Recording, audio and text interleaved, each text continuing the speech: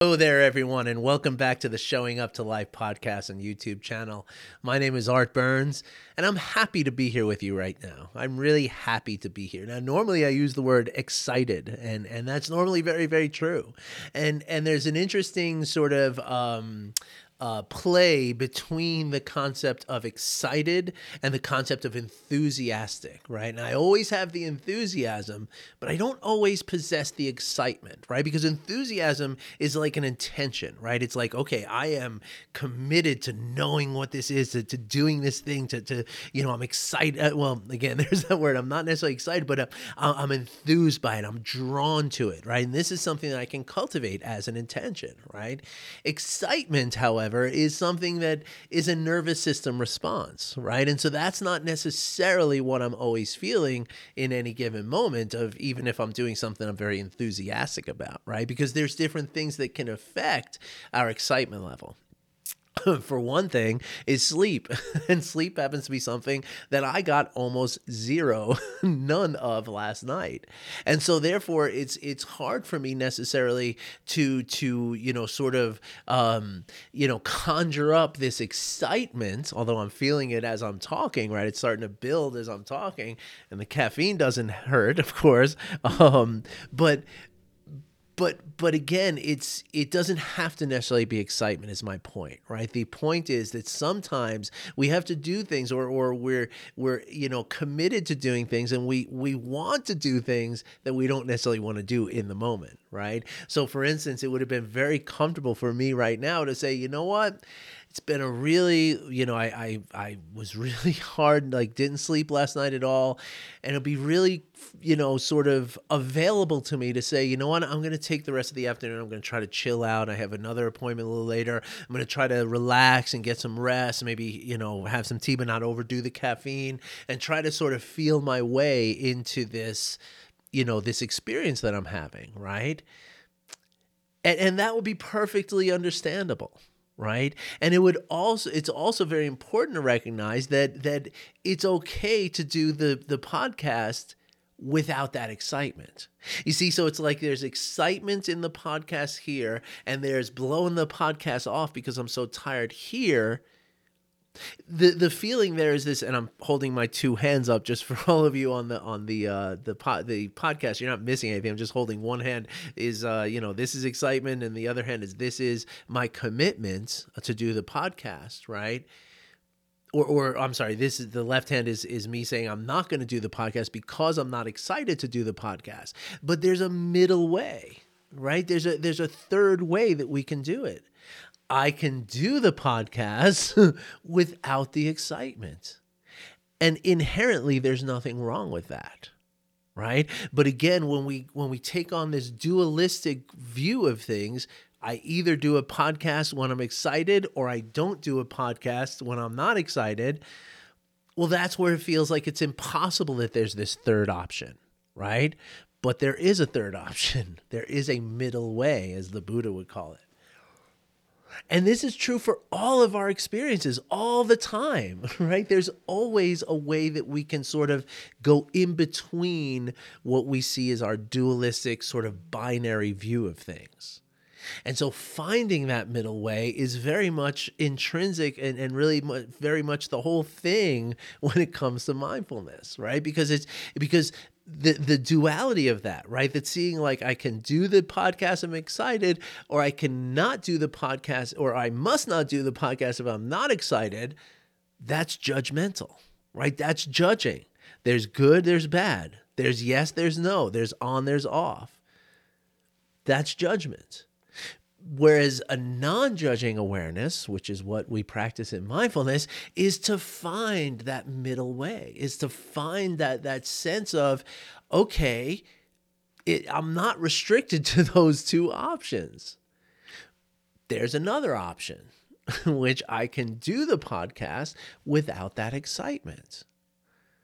You see that? I hope that makes sense to y'all, because again, this is the same concept that we can apply to every circumstance in our lives. And it's really very much the same way. That when we see ourselves as a place, as seeing nothing in front of us except the options of, this thing or that thing, right? Mindfulness is where we say, okay, hold on a second. What am I not seeing here? What is this delusion of these two choices that's happening here? And as I practice looking for that middle way, looking for that place in between these two things, in between this polarity, this dualistic, digital kind of look and seeing things, that's the practice of mindfulness, is looking for it, is dwelling in it, is just allowing it to be. That's what mindfulness is. And that's where we talk about equanimity, which I talked about the other day, I think. At least I did on my TikTok video. I don't know. I'm starting to lose track of what's who and who's what. But I think I talked about equanimity here the other day as well. Equanimity is nothing more than just meeting each moment. Equanimity in the context of what I'm talking about is nothing more than just meeting each moment with the sameness, right? With the same openness, with the same non-judging awareness, with the same kindness, with the same compassion, with the same empathy. It's meeting it all in that same way. And the equanimity comes from practicing non-judging awareness. Because the absence of the judgment is the equanimity.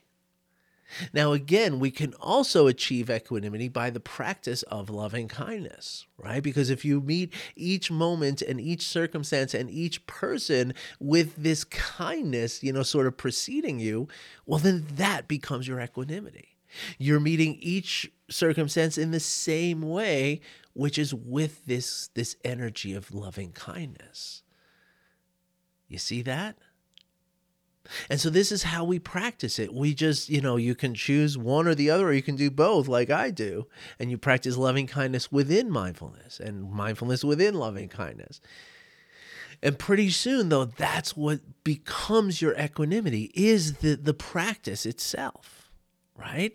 And that brings me to what I wanted to talk about today, which is, I feel like a lot of times, as a reporter would say, I bury the lead here, where I don't really get to the point very quickly. So pardon me for that. But I know all of you forgive me. I know you love me anyway. But what I wanted to talk about here is this, the process by which we get to that point, right? Because in a lot of ways, it's very simple for us. Again, in our dualistic thinking, right, is that we say, okay, I'm going to practice mindfulness now. I'm going to be more aware of what's going on. I'm not going to judge things. Like, we expect that to just now happen. Right? We expect that, okay, now that I've said I'm going to do it, now I'm going to do it, right? Now, unfortunately, there's no pill we can take to make this happen, right? So it's not as easy as just deciding to do it, making a doctor's appointment, getting a prescription, and taking the prescription, which is the case with a lot of things that we do decide to change, right? And this also goes for things like diets and stuff like that, right? And I think that this point that I'm about to make is why most diets don't work, right? Because we look at the diet as just like, okay, from today, I'm just going to start eating this new way, right? And what that fails to address is all the work we've put into getting to how we are today. And when I work with people with mindfulness, this is one of the most important things that we can recognize, especially in the beginning of the process, right? Because again, it ain't going to work the way that we think it's going to work a lot of times, right? It's not just snapping our fingers and, okay, now I'm mindful, right? And that's, and as you probably recall, this is the way I approached mindfulness in the very beginning. I was just reading these books and I said, oh my gosh, I can just be present. I can just let go of stuff. I can just accept everything. This is easy. I got this, no problem. And for a while, because of the place in which I was in my life, I was really primed for this kind of thing. And the circumstances in my life I had a little more control of. I think I was kind of moving away from my bagel shop at that point. I was almost, a few months away from selling the thing and stuff like that. And so my life was open to this sort of thing, right? So that's why I think just reading the books was so impactful for me for like 6 months, because it was. People were coming up to me and be like, dude, what are you doing, man? Like, you are a different person here. Now, it's very important to recognize that I had also, become sober. I had lost 100 pounds. I had adopted a strict plant-based diet. So a number of other things had already changed. That's what I say. Like, I think I was just primed for this in a way, right? And so don't use me as your example, because my situation was very peculiar, very unusual, right? But the point that I'm trying to make, right, is that I can say that from now on, I'm going to be accepting. I'm going to go on this diet. I'm going to eat this certain way from now on. And this was true for my veganism, right? When I said, okay, I'm going to not eat dairy anymore, right? It was a decision I made, right? But the thing is that we put this like pressure on ourselves. We put, we impose an expectation on ourselves that it's like, okay, I'm just going to do this thing and it's just going to change right away. And that's all that I have to worry about, right? And again, what I think is missing from this sort of point of view is what got us to this point in the first place, right? Because a lot of times, and this is also true with dieting, but especially with mindfulness, we're going to start practicing mindfulness today, right? Okay, so today we're going to start doing this thing, right? That statement in and of itself, makes us believe, carries a sort of implication that okay, we're going to start doing this thing because we've never been doing anything before, right? That we're just stepping into this void of our behavior, of our psychology, and we're going to just start doing this new thing. Right. And so again, maybe it's easy to relate it back to dieting, right? Which is to say that, yes, dieting is going to be hard, and we can accept that. And yes, mindfulness practices become hard too. Yes, forgiveness becomes hard. Yes, compassion becomes hard, because that son of a SOB who did that thing to me, I'm not giving him compassion. So yes, there's a difficulty that comes into this practice, right? And we can recognize the difficulty. We must recognize the difficulty. But I think it's important to recognize what that difficulty is. And what that difficulty is, in most circumstances, is what we've practiced before. Now, again, it's very easy to say, well, I never practiced anything. I wasn't on a diet. I wasn't doing mindfulness. I wasn't doing anything. I was just being me. And so that gets us to believe that somehow that just being us in our moment-to-moment experience means that we're not practicing anything. And that's the truth that I think is so important to recognize. And so much the thing that allows us to persevere through the speed bumps and through the obstacles in changing anything, whether, again, it's a diet, giving up coffee, giving up smoking, giving up alcohol, becoming more present and mindful, it's all the same. Right? Because the truth is that you have been practicing something different your whole life. You're not starting from a void. There is no void.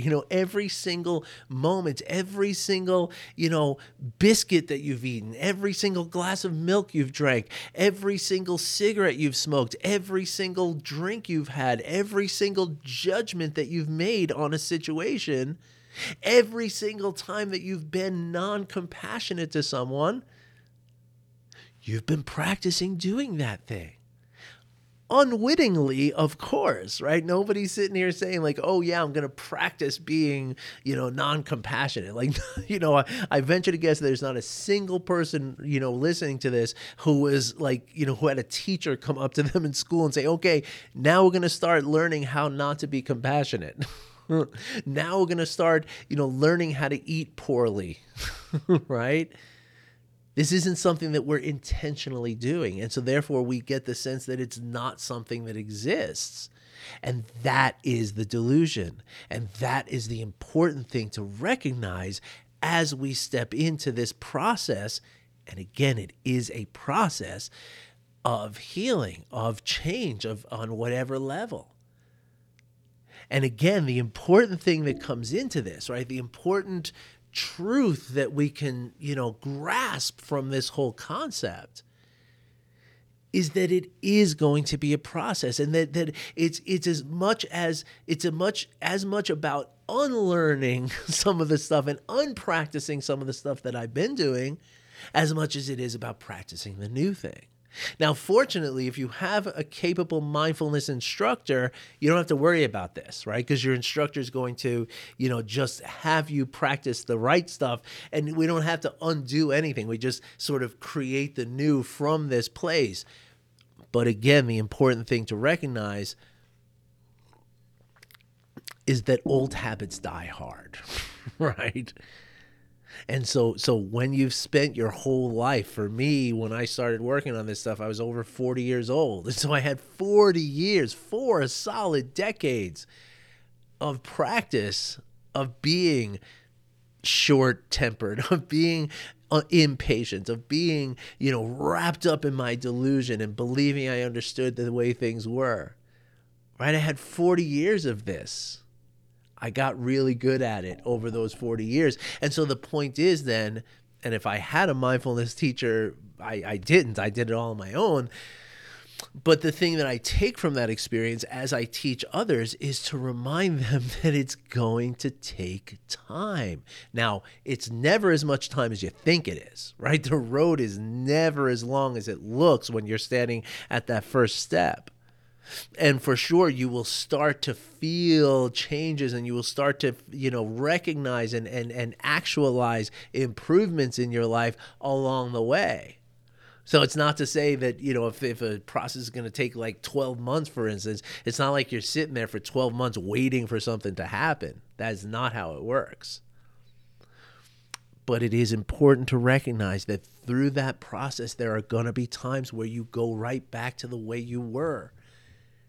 And you just completely fail at the new thing that you're doing, right? There's going to be times where you eat the pizza. There's going to be times where you drink the drink. There's going to be times where you smoke the cigarette.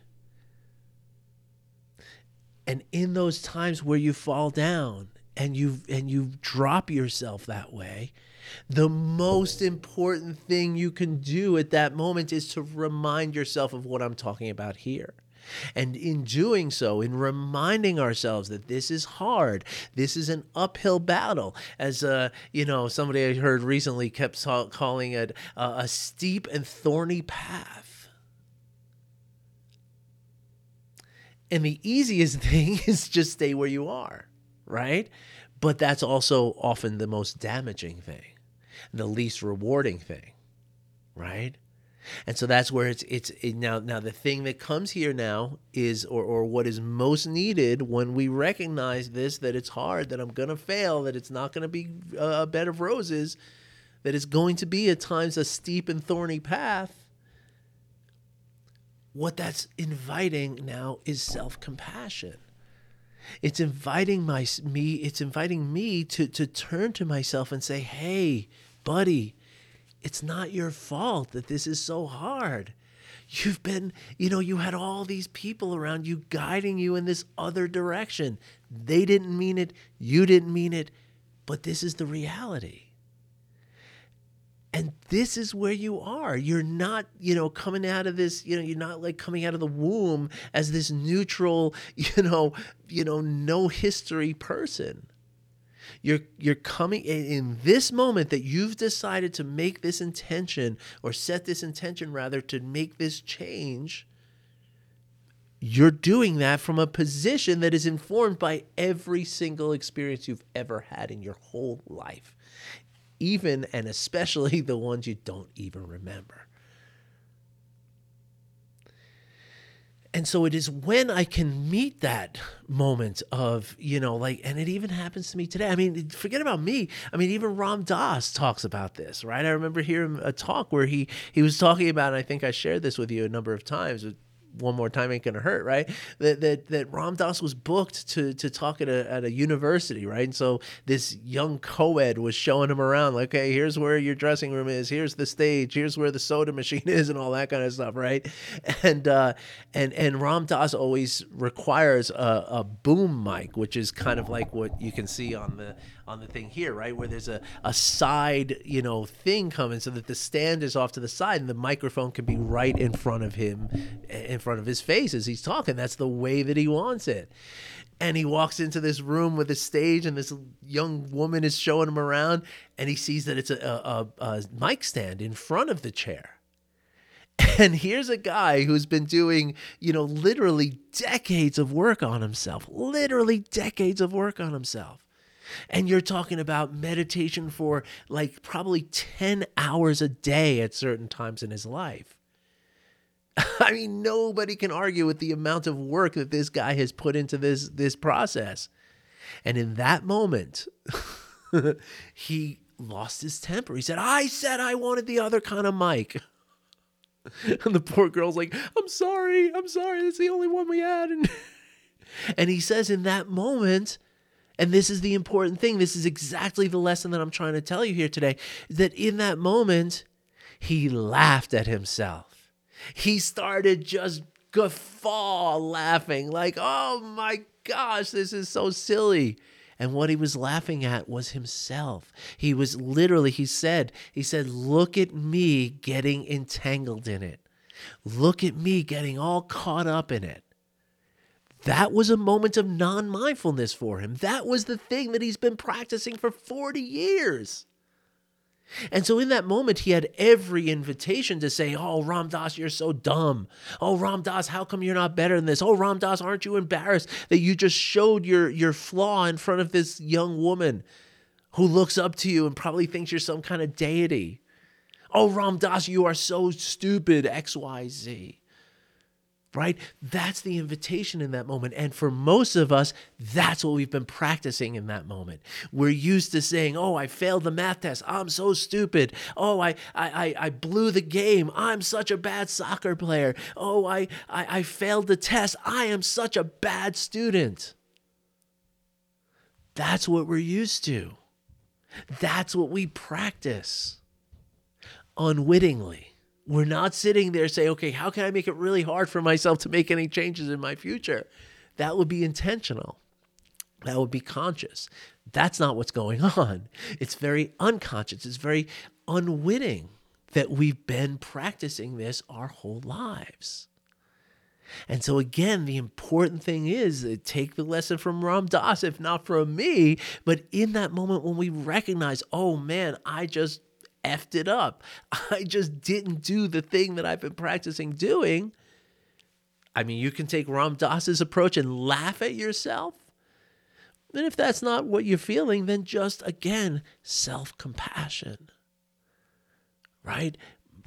Tell yourself, remind yourself that you are X years old and you've been practicing the opposite of what you're trying to do for so many years.